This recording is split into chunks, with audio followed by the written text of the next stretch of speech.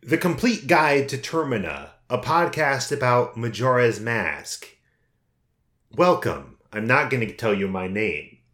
Each week on podcast, we discuss part of Majora's Mask. It is the aim, supposedly, in the tradition of previous podcasts we've done, me and other guy whose name I won't say, to try and talk about everything in the game, but that we're just going to talk about the stuff we like, or that is worth discussing. Today, we're going to talk about the north side of the map, the mountain zone. And we figured the best way to break up this zone into 3 episodes is like this. We'll do an episode about the critical path, the main quest of the area leading up to the dungeon. Then an episode about the dungeon. Then we'll kind of go back and do all the side quests and weird other extra things.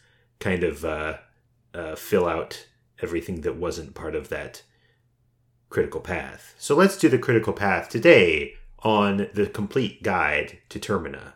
Yeah, it's almost like we're doing it in the way that you might play it. Ooh, it is like that. It's fun because, not to navel gaze too much, but we do traditionally go with geography as dictating what we talk about, but in this specific instance, a lot of the geography is going to overlap. It's interesting. I tried when I was setting out coming up with an outline for the podcast. I said, well, we're going to divide it up by geography, but when I got to this part of the game, I kind of couldn't. Yeah. So this way is more fun and better. Yeah.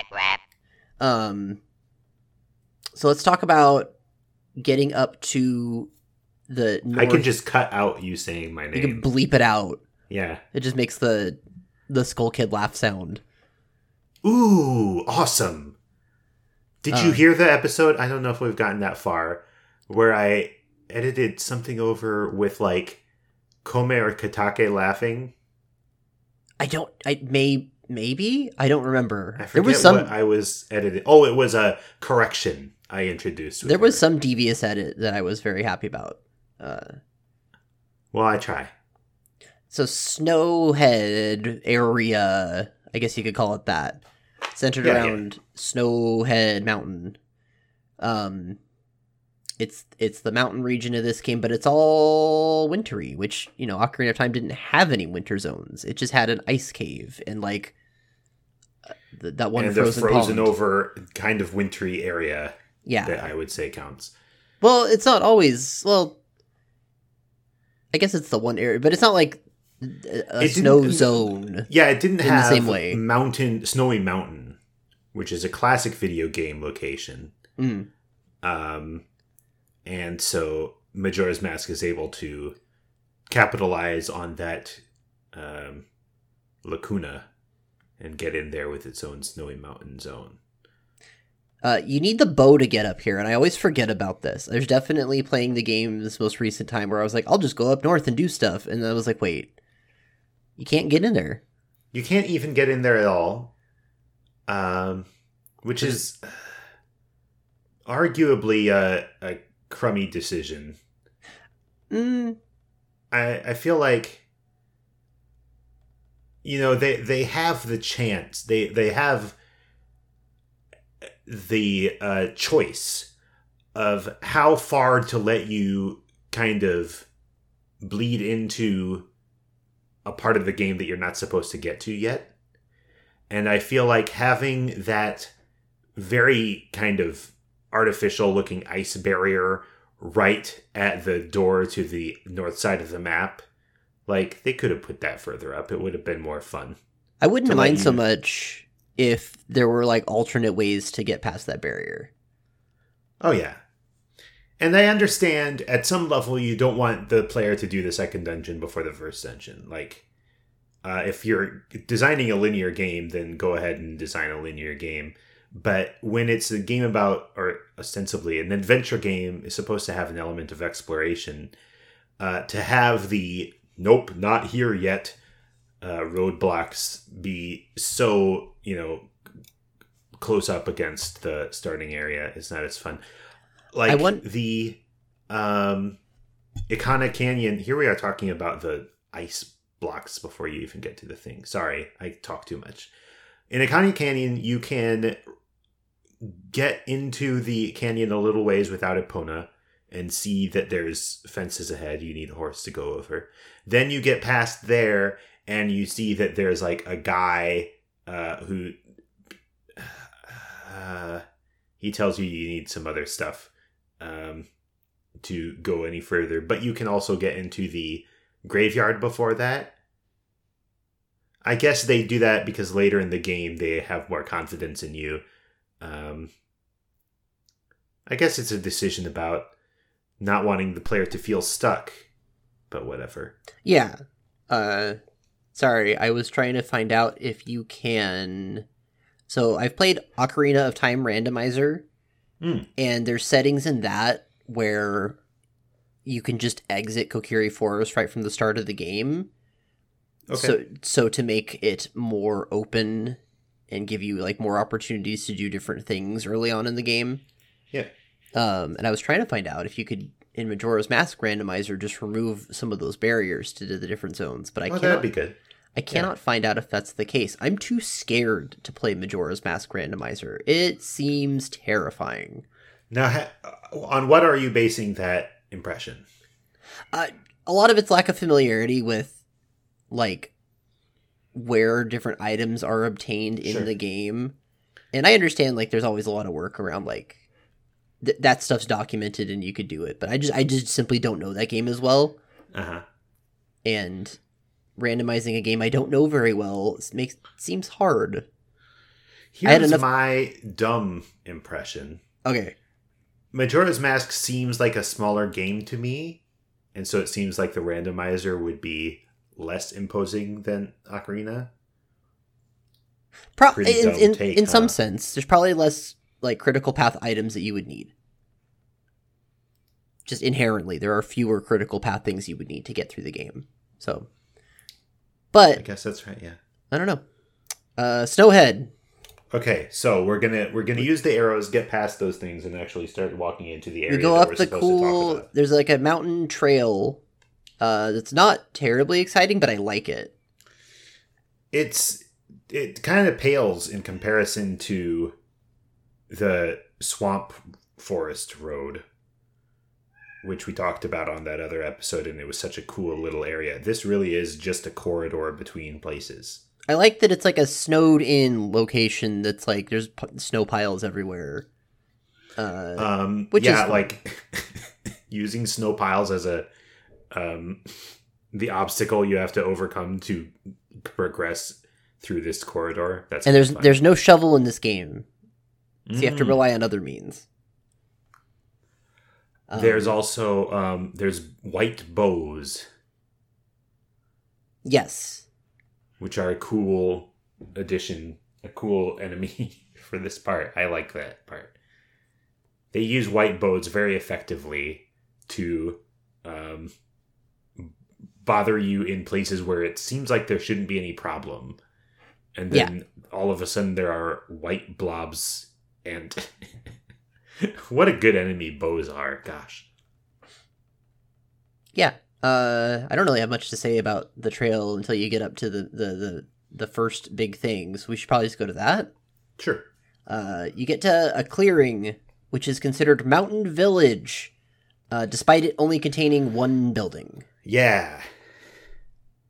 I don't know if that implies that there were more buildings at some point, or if there is plans for it to eventually have more than one, but I don't know. Or if the, like, Japanese name of the place uses a word that refers to just, like, a settlement or whatever. Maybe. But the closest equivalent in English was village.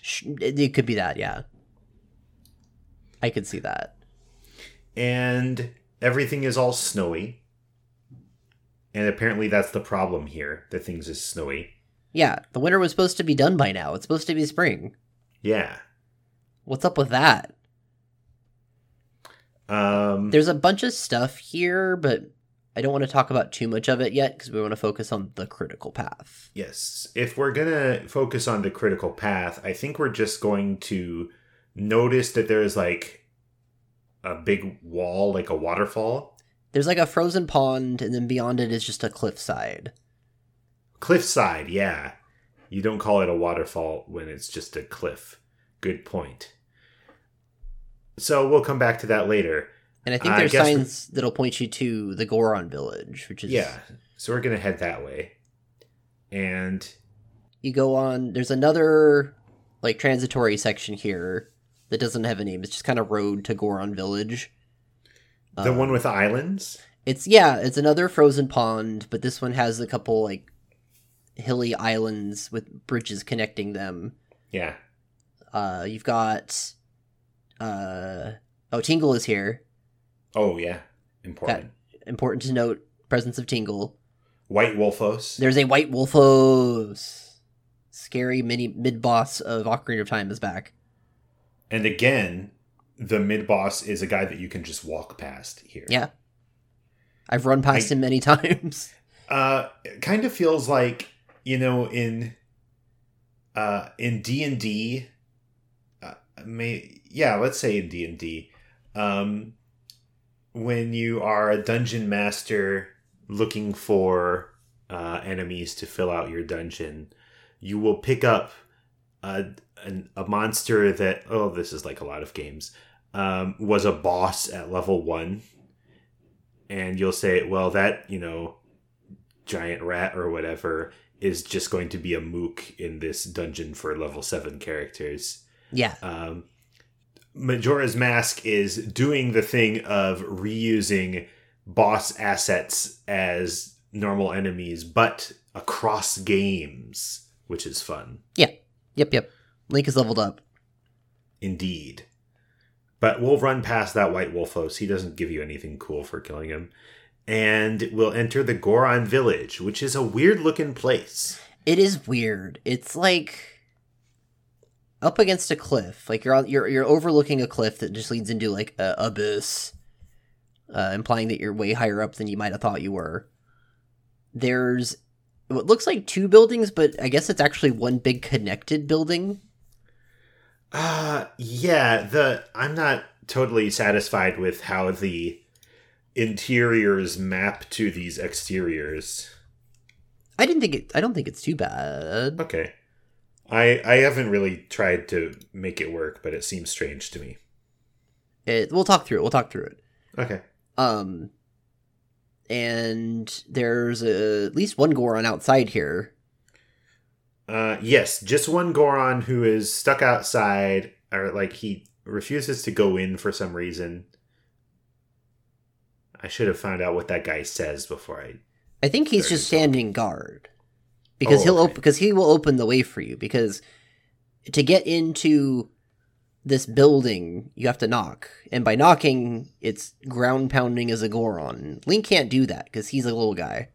He's a human, and so he will. If you get up on like the platform above the entrance, you can talk to this Goron. He'll say, "Okay, I'll let you in. Hang on, let me knock." And then he says, "But you better hurry because the door will close very quick." So you have to like. It's very easy the first time you do it to not take that seriously and end up being stuck outside. Again. You go inside, and the problem of the day at the Goron Village is that the prince... Oh my gosh, I didn't do enough there's no, research for this episode. He's not a prince, he's just the child. He's a baby, but he's the baby of an important figure in the community. Yeah. But they don't have... Gorons don't have monarchy. Or, like, much, like... They usually have, like, a chief, and that's, like, the most that they'll have, right? That's interesting. Yeah, they tend to keep the political system of Gorons pretty simple from game to game. Treat them as more of a loose tribe than a kingdom or anything. There's a boss of a group of Gorons, but there's never going to be like... I don't know, Gorons don't have that same sense of that need to... And the create a leader hierarchy. Here is not the chief, but the elder, right? The elder, yeah. In this case, it's an elder. What is Darmani's title? I want to say he's like champion of the Gorons, but I don't. Oh no, I'm not talking about Darmani. What's his name? The elder? Oh, Daruk. No. Darunia. Darunia. Yeah. I think Darunia is either the chief or the boss. Okay. We've named every Goron. Congratulations.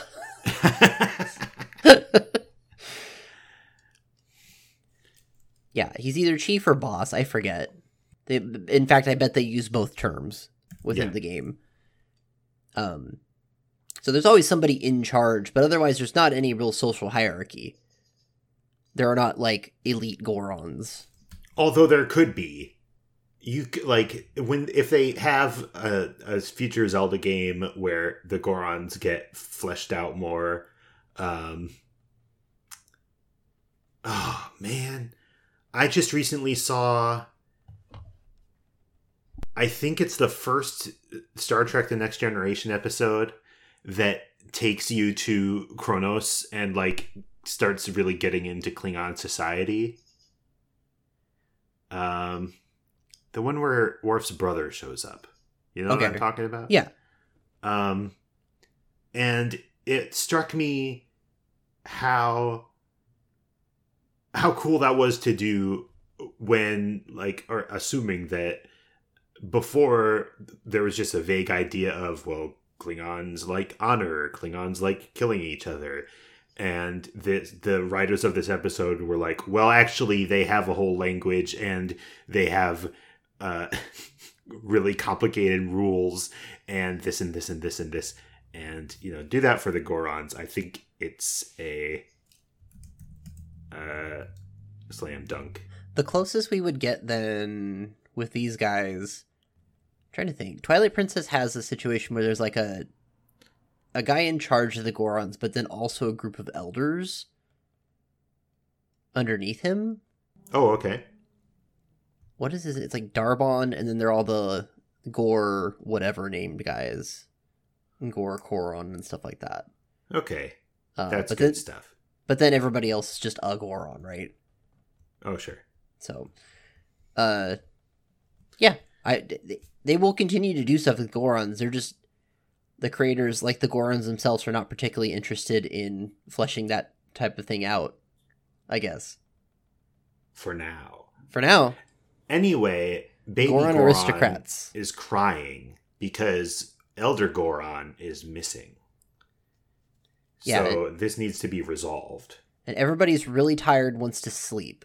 Yes. And they can't because you got baby Goron doing a baby Mario and making all sorts of noise. Is that your frame of reference for babies, Zach? Yes.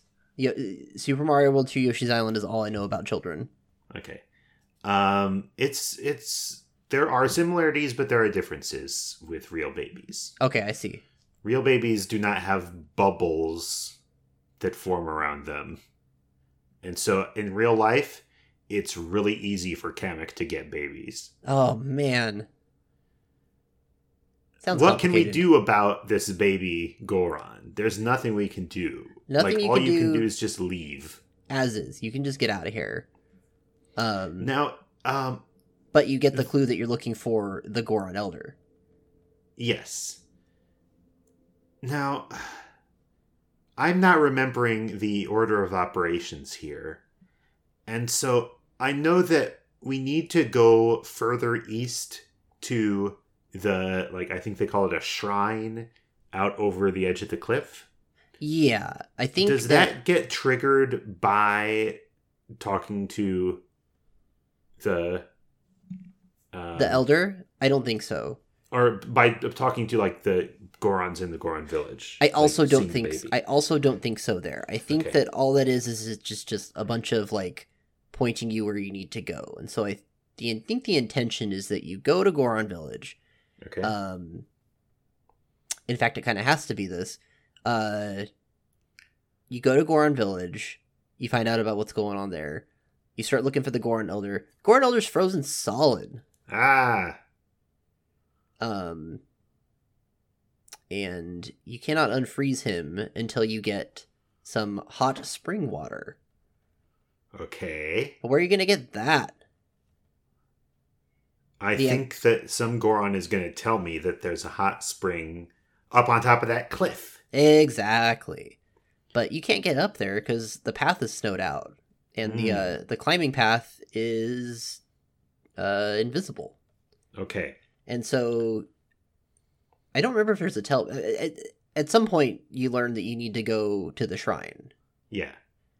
That's what I'm wondering about, because I'm having kind of an epiphany about like quests in RPGs, where what people always complain about is the quest where you have to talk to X and then X will tell you to talk to Y, or like you need to go to some place, and it all depends on talking to people in the right order, which is the case in a lot of these Zelda games. The difference being they gate these interactions with actual things like items or songs that make it make sense that you have to do things in this order because you didn't have this thing in your hands beforehand. And so what I'm trying to unsuccessfully to remember about this quest is like how much of it just depends on, well, if I've talked to this person, then I can do this. But if I haven't had this conversation yet, then this doesn't happen. I'm fairly certain you can skip all of this. And if you knew the path up the cliff side, you could just do that and skip all this. Oh, well, no, I know you can do that because... Well, we'll get to that when we talk about the cliff. But what I'm wondering more about is what triggers Kaepora Gaebora to show up at the east side of the village. Oh, I don't remember. He might just be there. Okay. If he's just there, then that's great for me. Yes, Kaepora Gaebora is here, or he shows up possibly after you talk to the right NPC, but maybe he's just here all the time. And he says, "Hey, long time no see. I saw you in the swamp before, and now we're up in the mountain." We didn't talk much about Kaepora Gaebora when we saw him in the swamp. No, we kind of passed over him. We were way more concerned about where we saw him. The Song of Soaring. Well, no, and where we saw him, because that's where we had that argument. Absolutely. Kaepora Gaebora is a character from Ocarina of Time, like many characters in Majora's Mask. And in that game, he's this weird tutorial bird. Yeah. Well, okay, we'll do this first. He's a weird tutorial bird that seems to know about Link and his deal and his quest and has a lot of insight. Mm-hmm. And in Ocarina of Time is hinted to be Rauru the Sage. Yeah. And then later on, Nintendo ? Confirmed ? That in Hyrule Historia. Okay. They asserted that that's true in Hyrule Historia, but that's I don't know if our new wiki... I don't give a care what it says in Hyrule Historia. I don't know if our new wiki will uphold that. What's the name of the new wiki? It's not that new. Did you look at it? No, it's new to us, though. It's new to us. We found a Triforce wiki. Triforce wiki. Which is, if you've been listening to our podcast for a while, then you know about the continuing saga of us complaining about Zelda wiki. Triforce wiki seems to be, like, kind of a overt answer to Zelda wiki. Yeah. But not in, like... Because usually when you have an internet community that sets itself up in opposition to an existing internet community, then you're bad news. That's a terrible idea. But here, the thing that you're in opposition to is a terrible idea. And the idea of Triforce Wiki is it's made up of people from Mario Wiki who know how to make a good wiki. Yeah. And Mario so Wiki's I'm good. on board. Yeah, Mario Wiki is awesome. It's honestly it was just good to hear that somebody else felt the same way we do about Zelda Wiki. So that just reassuring. I joined Triforce Wiki and I cleaned up their article about bottles. Thank you. You're welcome. So Kaepora Gaebora is in this game. Seemingly just the same guy. Did Rauru follow Link here? Well, is the question. I think one thing we have to kind of address is, as far as Majora's Mask cares, it doesn't care whether Kaepora Gaebora is Rauru. Right? Absolutely not. Yeah. That doesn't enter Majora's Mask's mind. If you insist on doing like a timeline connection, then you get to choose. Either this is Rauru following Link into Termina with sage magic, or this is just the Termina version of Kaepora Gaebora. I don't think that this owl gets named in Majora's Mask, does he? No, I don't think he does at all. So this is just also just an owl in the lineage of owls in Zelda. Because and so did you see Doc Future's tweet? No, you did, because you retweeted it on the account, where he had a false memory that games always had tutorial characters who were owls with mortarboard hats. I believe it, though. That sounds right.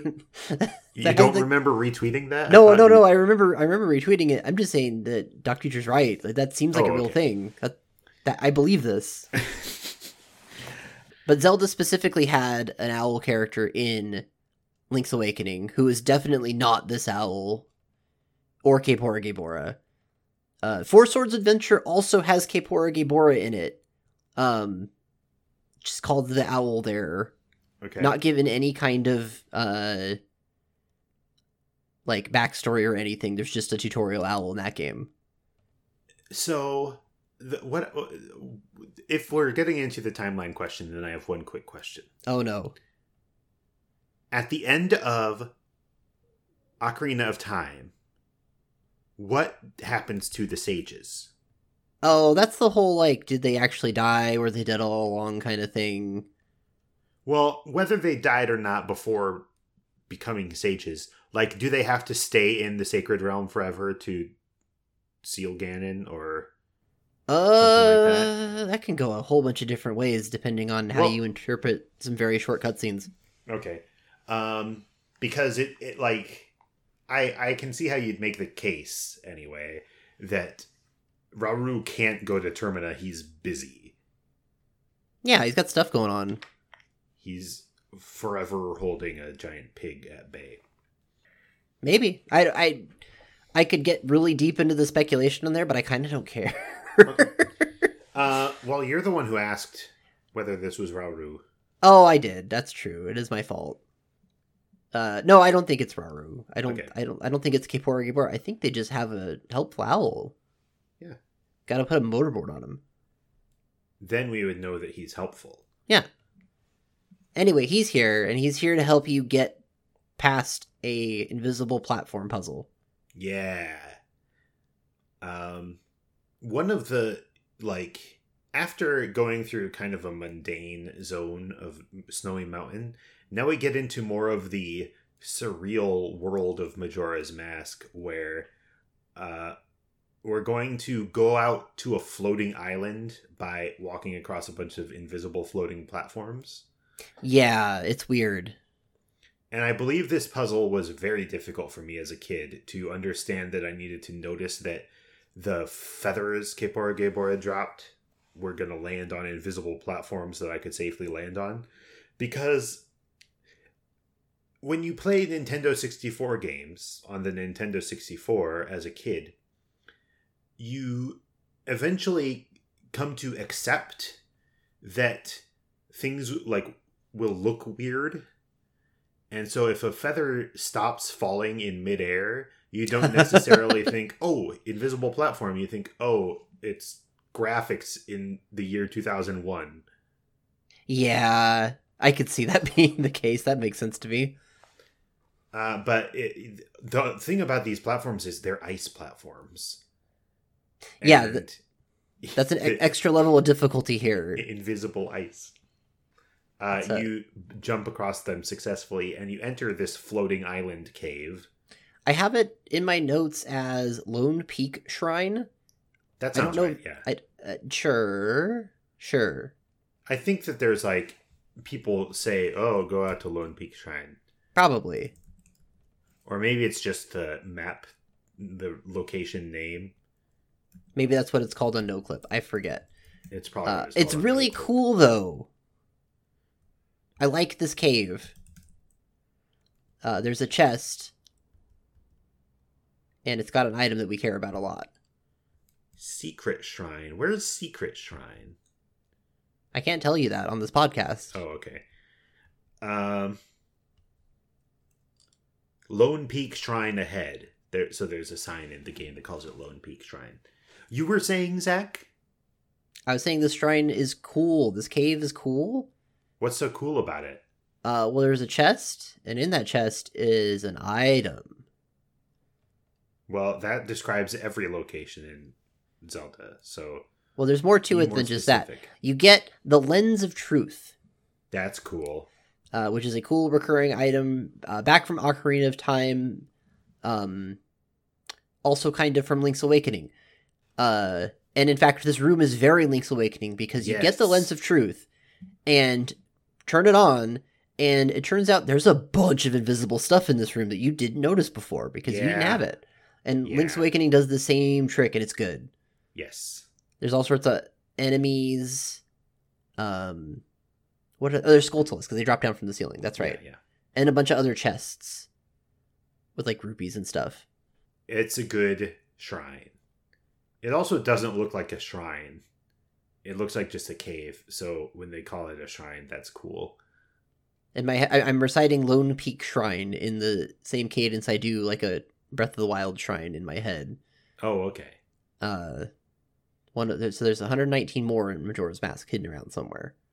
Well, there's a secret shrine hidden somewhere. All right, we're gonna find all 120 shrines in Termina. Majora's Mask secret shrine. I have to know what this is. Behind a waterfall. Oh, that one. Okay. Aha. So then you have the Lens of Truth. You can then go back to that cliff in the village, the Snowhead Village. Hold on. We have to say, because this is another important thing about the Lens of Truth. Okay. You go outside of the Lone Peak Shrine with the Lens of Truth, and now you can see those platforms that you used to get here.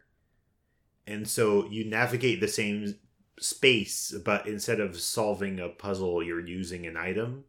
I think that's not to be glossed over. Okay.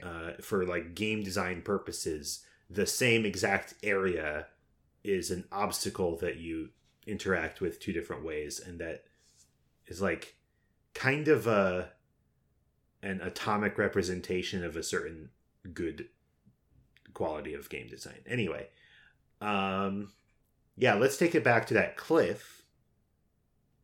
And there are like rough parts of the wall that you can climb up. There was like a ladder built into the cliff all along, invisible ladder, hidden under the snow. The Lens of Truth can show, and it's a good one. An interesting use of the Lens of Truth that we didn't really see in Ocarina of Time, because the cliff is so tall that you don't really have time to, like, it interacts with the amount of magic power you have to use the Lens of Truth.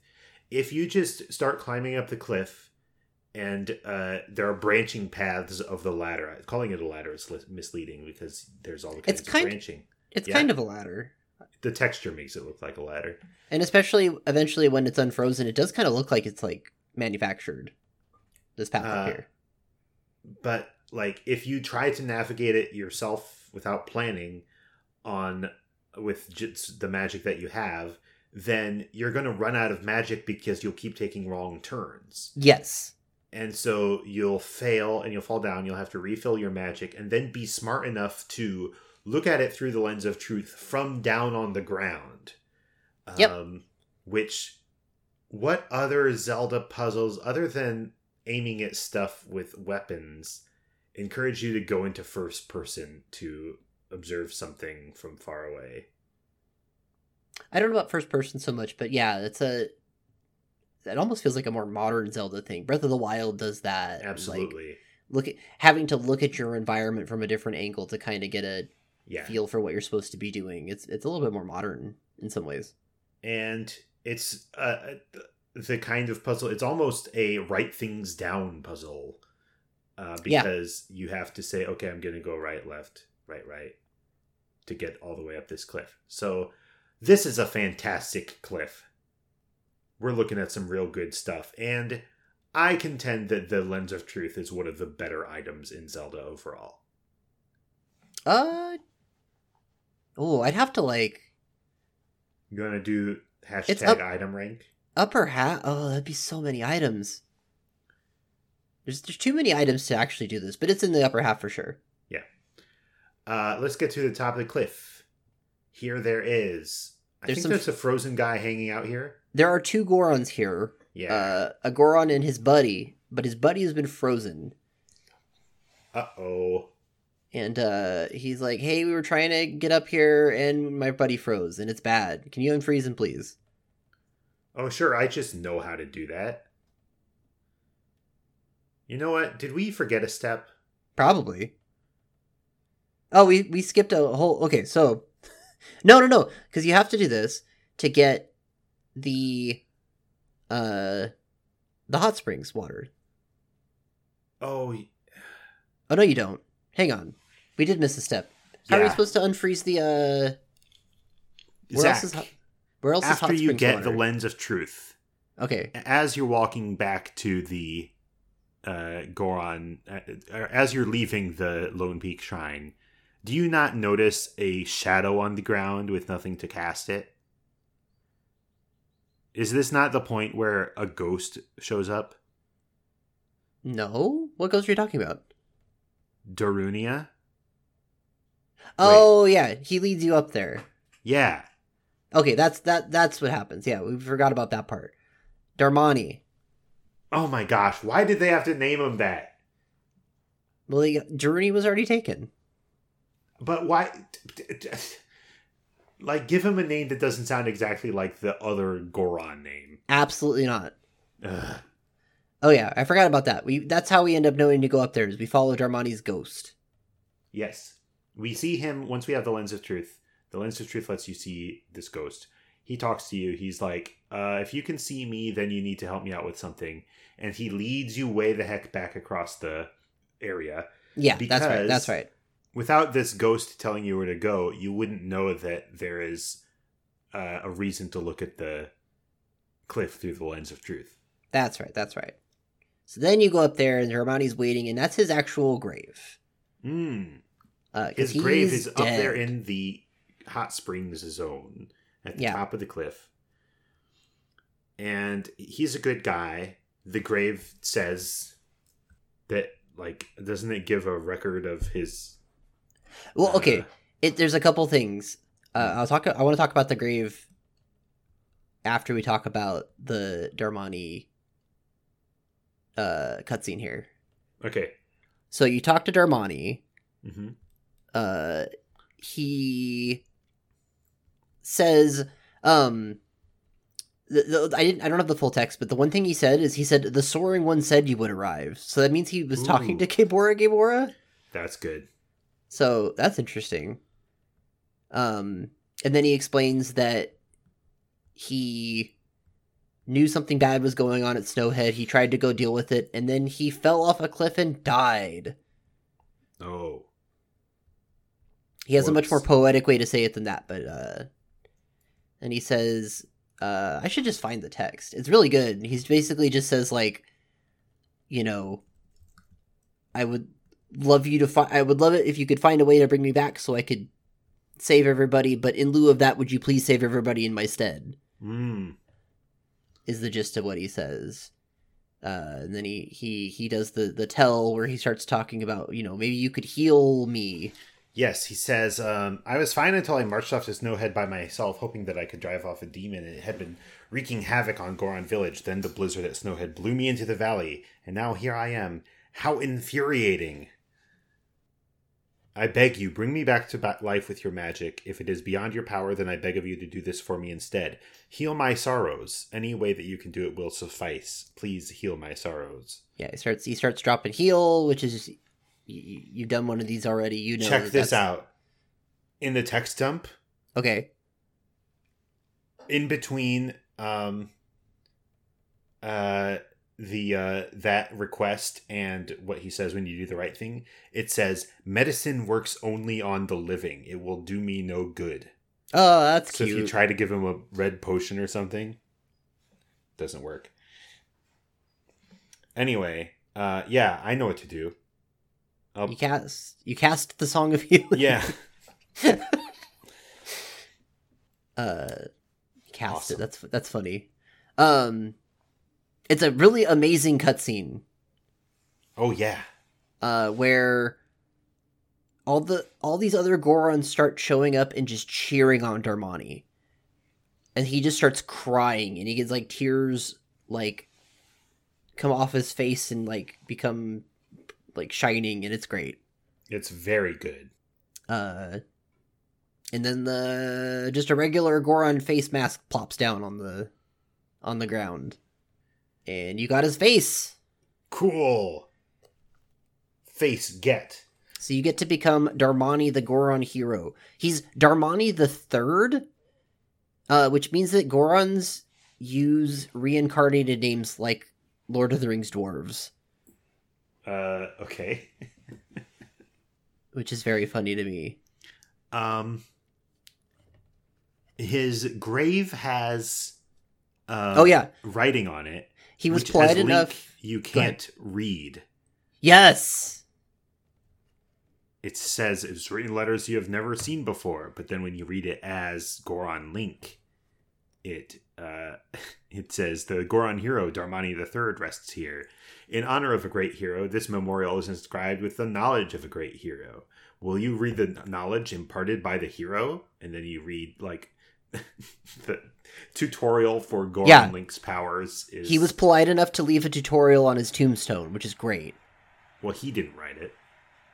I mean, maybe he put it, like, in his will. Like, please explain my ground pound technique to all visitors, but only in the Goron language. Hey, Brian, are the Goron...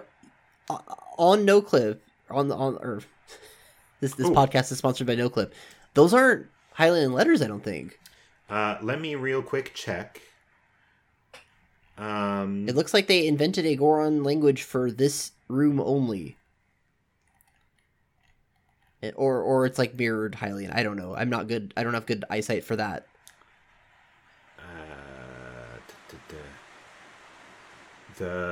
What's the name of the Goron Shrine? Okay. Stand by for Ryan's linguistic analysis.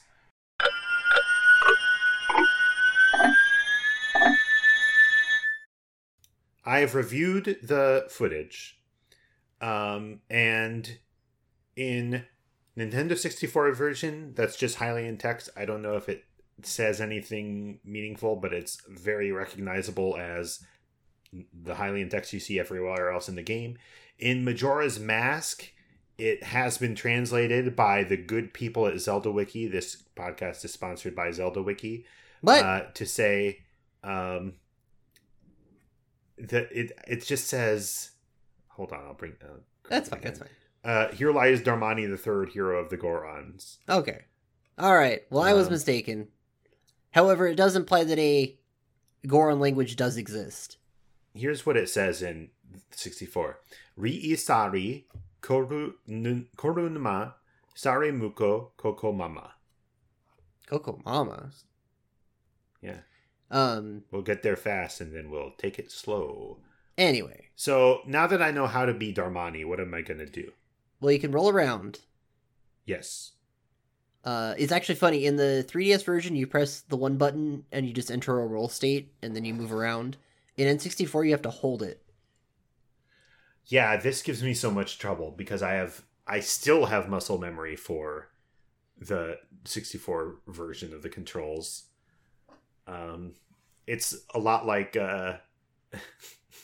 throwing eggs in different versions of Yoshi. Right.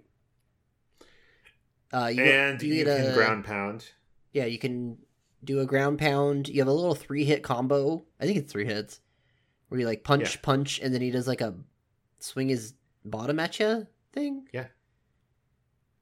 It's a Goron, but not to be trifled with. The rolling thing that's relevant is that when you roll a certain distance, you get spikes. You work up to a certain speed, I think. But also you can kind of peel out sometimes in ways that I don't entirely understand how to make happen reliably. Me neither. Yep. So you're like Sonic the Hedgehog. You can do a spin dash. Sometimes. Yes. I think it's when you are on... This is the explanation that I have formed in my head. You have to be on a surface that has a certain kind of friction. Oh, that sounds complicated. Is that real? I don't know. That really is what I believe about this game, but I don't know if that's actually what's happening. Anyway, now we have the most important thing in this game, which is the Goron's strength to move Darmani's grave to unblock the flow of hot spring water so that I can put some in a bottle and go out and unfreeze that Goron. Yeah. And the Goron is like, holy cow, Darmani, you're alive. And we're going to be hearing a lot of that from now on. Yeah. And you can unfreeze that guy. You can then take a bottle and go unfreeze the Goron Elder, who we ran past several times in this process, who is like frozen in different spots on his way to Darmani's grave. It's strange. I don't understand. Each day he gets like slightly closer. Despite being frozen in place. He's just very slowly creeping over there. I guess the ice block that he's in is sliding across the pond at an imperceptible rate. I like to think that. That sounds good, actually. So we'll unfreeze him.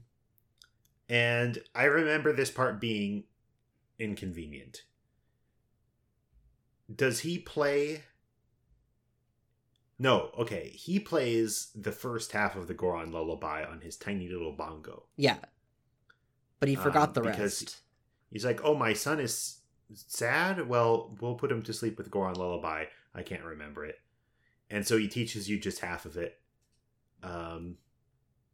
And then you play it on your own awesome Goron bongos. Very good instrument.